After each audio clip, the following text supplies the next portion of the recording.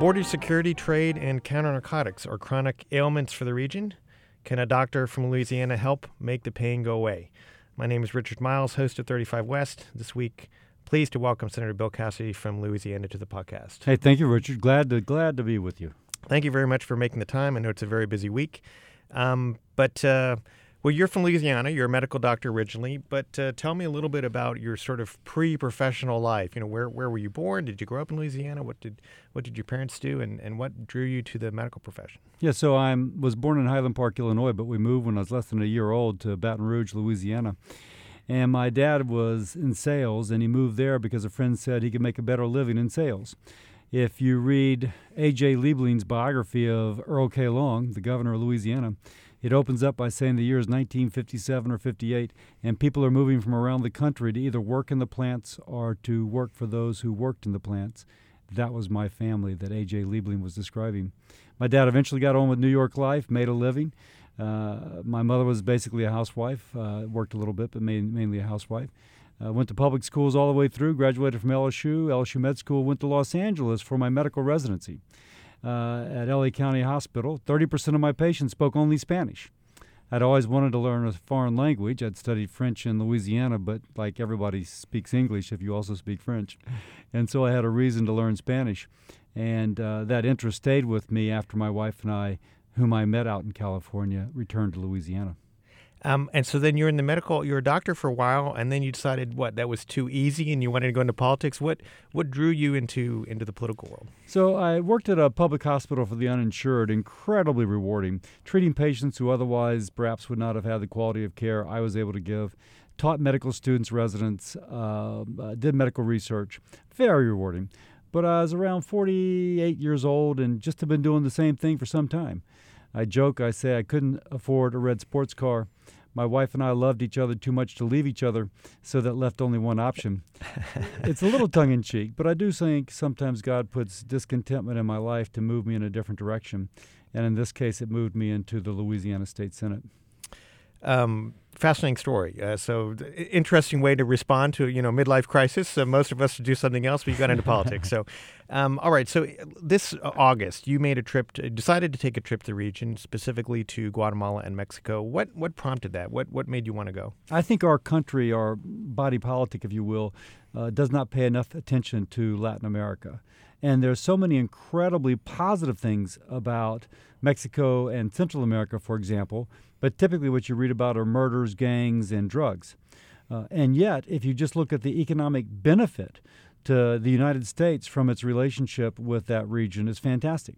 My state, Louisiana, has a positive balance of trade with Mexico. Farmers, wherever they are, will tell you how important that market is. I could go on. So I wanted to learn. I'm also looking at trade-based money laundering.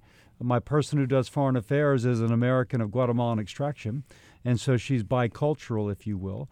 And I just wanted to learn about a region so important to the U.S., but which I didn't feel like I knew enough of. Let's break it down a little bit. You went first to Guatemala, and Guatemala, along with the other Northern Triangle countries, Honduras, Nicaragua, are facing a lot of issues right now. And among them, poor economies, sort of sketchy governance and corruption. What, if anything, are useful things that the United States can do to help those countries sort of get out of that cycle of violence, corruption, bad governments? We have to first recognize the interrelationship of their problems and our problems. A lot of the corruption in Latin America is fueled by an incredible amount of drug money that is corrupting officials, and money of which taxes are not being paid. And because taxes are not being paid, the central government is starved of resources with which they could build infrastructure. But if they successfully build that infrastructure, attracting foreign investment, then people who might otherwise immigrate to the United States will stay in their home country and relieve the pressure of illegal immigration. It is a ball of wax. So what can the United States do? One thing I've been looking at is the fact that drug cartels move anywhere from 60 to 100 billion with a B, dollars of illicit drug trades from the U.S. to south of the border every year. $100 billion, as much as that, south of the border. We confiscate about $7 billion, so I'm told. It's actually $110 billion. We confiscate $7 billion, so they successfully move over $100 billion. My gosh, if we could interdict that by a variety of means, you would put a crimp in the financing of the drug trade. It's not supply, it's not demand, rather it's the financing, and that may be the most effective way to stop this.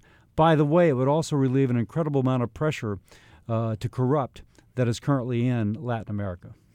So you mentioned earlier about illegal Central American immigration in the United States. So we'll get back to that in a second. But let's talk about Mexico. Obviously, the big news in the bilateral relationship, or I guess the trilateral relationship, is the sort of renewal of old NAFTA, now USCMA. How does that trade deal, or more specifically, how does trade with Mexico affect, in your view, the country as a whole, and then Louisiana in particular? Well, first, Louisiana has a balance of trade that is positive with Mexico.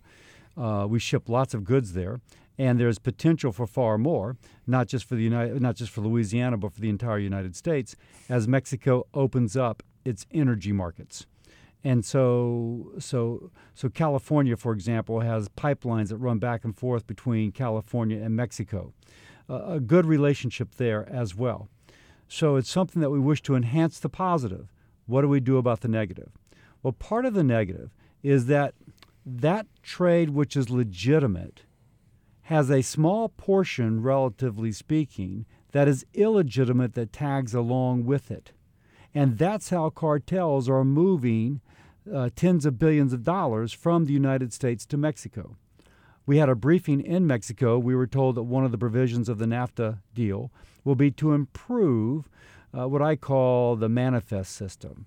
When goods move between the two countries, or from a third country transited, say, through Long Beach Harbor into Mexico, what can be done to help both countries improve their security as well as the integrity of what is being shipped? For example, one way that drugs, that money can be laundered is duplicate invoicing.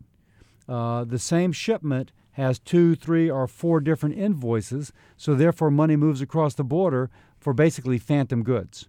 What can we do about that? I like the idea of an increasing integration of our manifest, our bill of goods systems to try and stop something such as that. Now, I know when you were down there, you met with officials of the current government, but also a couple of officials from the incoming López Obrador government, and specifically talking about issues of security. And as you know, or I'm sure you were briefed down there, this is one of the untold success stories in the bilateral relationship, is our development of very strong and warm ties between our military officials and between our security officials.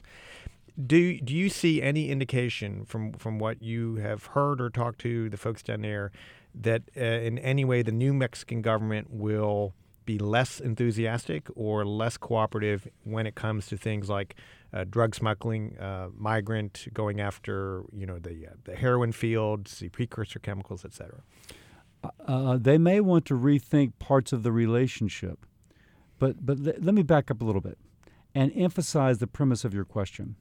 One thing I learned is that because of NAFTA, the United States has gone from being kind of the boogeyman that successive presidents of Mexico would blame for whatever problem that occurred, into something that is recognized as a valuable economic partner, which is basically attributed to a growing Mexican middle class.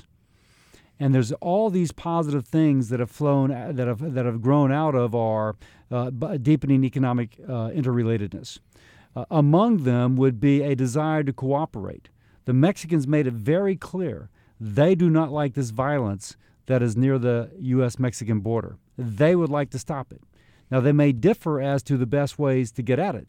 But as you mentioned, Richard, there is cooperation between both our military as well as security organizations and intelligence organizations that with shared information going back and forth to attempt to address the issue. That's an incredible positive, an incredible positive. We need the cooperation of both governments if we're going to do anything about this. By the way, I think I already mentioned the new NAFTA, if you will, NAFTA 2.0, has that provision in which our Customs, Border, and Patrol will have increased integration so as to better enhance even further the security relationship we have between the two countries. Now, going forward, I do think they are looking at a body count related to a drug war and trying to think of what they can do differently. I think I remember a recent headline in which their incoming president, AMLO, as they like to call him, has said the military will still have a role in the security issue related to the drug gangs. So although he mentioned something like pulling the military out, frankly, they have so much corruption in their local police force, I think he's understood he cannot entirely do that. As regards the poppy trade, again, there's a lot of effort at eradication of poppies. I think it's best to see how they end up handling that issue as opposed to how they handle that issue, as opposed to make a guess based upon conflicting statements. But one thing I'll point out, it's a lot easier to make fentanyl than it is to grow poppy to turn into heroin.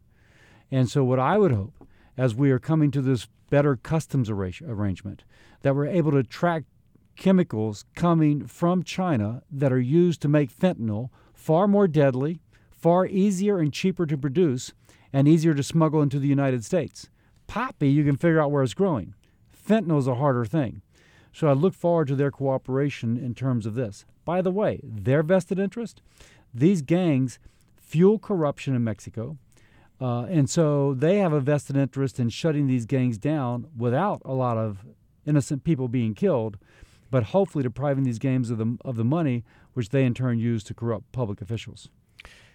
From all the officials I talked to, both current and those who've recently stepped down from previous administrations, who are in sort of the security business, they remain pretty optimistic that Mexico will continue to work with us in terms of if we need tweaks to the overall strategy or the mechanisms, institutions to go forward to do exactly what you said. So it sounds like that's kind of what you saw as well or heard during your meetings, that Mexico is not going to turn this into sort of a political football where they're going to withhold cooperation on counter-narcotics fighting because they're upset with something that came out of the White House. Is that more or less your feeling? That is my feeling. But by the way, let's just speak about from the Mexican perspective, as much as I can speak of the Mexican perspective.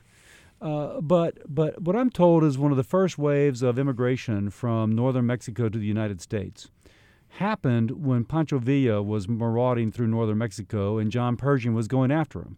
And a lot of villagers got disrupted and they moved into the safety and security north of the Rio Grande. So I ask, now we've got all these cartels up there and there's this big body count, and yet people are not immigrating. Why not? Because clearly people can still come to our country illegally. And they say, well, NAFTA has been so good at generating jobs that people have decided to stay in Mexico near their job and their homeland as opposed to immigrating. Another benefit of NAFTA. That tells you, in a second, unrelated, but I was speaking to a guy, a real estate developer in Chicago, and I looked at his resume, if you will, and he develops a lot of things in Mexico City. So I said, you do a lot of neighborhood development in Mexico City? Oh, yes, fabulous place to work, one of my favorite places to go. All that to say, there is a rising middle class and working class in Mexico that is invested in Mexico, that is given, and when I speak to Mexicans, they say that AMLO has to respect that rising working and middle class has resulted because of NAFTA and because of security relationships between the two countries. And indeed, it is the middle class and working class desire to purge of corruption that gave AMLO his over the 50% vote. So that anchors, if you will, the body politic of Mexico near a somewhat moderate or centrist economic policy, which again is related to NAFTA, which is related to the United States. So you see these issues become interrelated, and that the way out is by emphasizing the market-based solutions and the relatedness between our two countries. So as you noted about immigration, the nature of immigration has changed, and if you look at CBP's numbers, you look back even just say less than 20 years ago, and they were apprehending close to 1 million people on the border every year, and that number is now I think south of 300,000, and probably about half of those are Central American. So when we're looking at the crises, the political crises that we've seen in the last couple of years, going back to 2014, it's really a Central American migration problem that we're really dealing with. Do you see any possibility that in an effort for both of our countries to solve a political problem and a humanitarian problem, that we start doing more with Mexico on their southern border, help them secure it, help them process both illegal immigration, asylum claims, and so on, or even a third country, Guatemala, for instance? Is there any room there that you think policymakers from both the Mexico and the United States would come together and say, okay, we both got to solve this, because otherwise we have a real problem and a political problem? Yeah, you got a lot wrapped into there. Yeah. But AMLO has proposed having some sort of economic development in the Northern Triangle, the Honduras, El Salvador, and Guatemala countries, south of the Mexican border. That, of course, would be a place for people to stop as opposed to coming all the way to the United States. And I think he's actually basing it conceptually upon that which I just described in the northern part of Mexico. If you can create some element of prosperity in those countries, it gives folks a reason to stay home. Now, Richard, let me take this conversation all the way back to where we started. What is some of the issues with Central America? There's a lot of money flowing through, of which taxes are not paid. Guatemala, as an example, has the lowest amount of its GDP collected in taxes, I think, of any country in the hemisphere. And because of that, there's not money to invest in infrastructure. Therefore, business development is retarded. And therefore, you cannot create jobs so that people will have an opportunity to stay at home as opposed to immigrating. So, and by the way, the money that's corrupting is coming from the drug trade, which is financing the death of many people in the United States from opioid overdose. So you got a big problem here. Now, among the things we can do is try and address this trade-based money laundering. Legal trade with a tag-along of illegal trade in which dollars are moved from the U.S. To south of the border. So what are some of the things we could do about that? Well, if we advance that sort of secure system where if goods are shipping from the United States to Guatemala and the manifest is going to Panama and then back to Guatemala, that you somehow have the Guatemalan government aware of what that manifest is. Right now, you may have a manifest, say, for $1 million worth of goods going to Panama, but it goes from Panama to Guatemala, and the manifest only says $500,000. Well, Guatemala just lost tariff or taxes on $500,000 worth of goods. I'm told this is a fairly common scenario. Don't know it for sure, but I'm told it could be. If you have a way to coordinate that, then Guatemala is truly getting the taxes or tariffs on $1 million worth of goods. If that cut of $500,000 is in any way related to trade-based money laundering, that has had a crimp put upon it. And ideally, that increased revenue for Guatemala means that there'll be a road built from the eastern part of the country to the western part of the country, and commerce is improved. So that's something I think the United States can firmly encourage to the mutual benefit of everybody in the equation. That is a good actor. Senator, one final question. Every administration, probably going back at least 30 years, gets criticized for not paying enough attention to Latin America, given its proximity and given the issues involved. Do you think the President Trump and his administration are doing enough? Is it a high enough priority, the region, at a senior level? If so, what should they be doing more of? And in terms of sort of the personnel and attention that they're devoting to the region, is it sufficient given the stakes? I'm not sure that the issue is with the executive as it might be with the Congress and with the media. The media just basically focuses upon murders and drugs and immigrants, illegal immigrants. And when you go down there, you see there's so much incredible potential and so much that is already happening. Somebody once told me a measure of prosperity are the number of cranes in a city's skyline. If that is a measure of prosperity, Mexico City is a pretty prosperous place. There are all kinds of cranes in that skyline. I think when I speak to administration officials, we have our security, both military and non-military security that are down there. Obviously, we've just working very hard to complete a NAFTA deal. We've got the energy companies investing in my state of Louisiana and the farm groups also investing. But I do think there needs to be a more holistic understanding. Frankly, I'd like every other part of our society to focus a little bit more, to see what opportunities are there, and to see what we can do for the mutual benefit. I'm not at all going to blame the executive. I think the executive is probably pulling their weight. Senator Cassidy, obviously you have a deep interest in the region. I suspect you'll be going back there more than once. Thank you very much for joining me on 35 West today, and hope to have you back on the show. Thank you very much, Richard.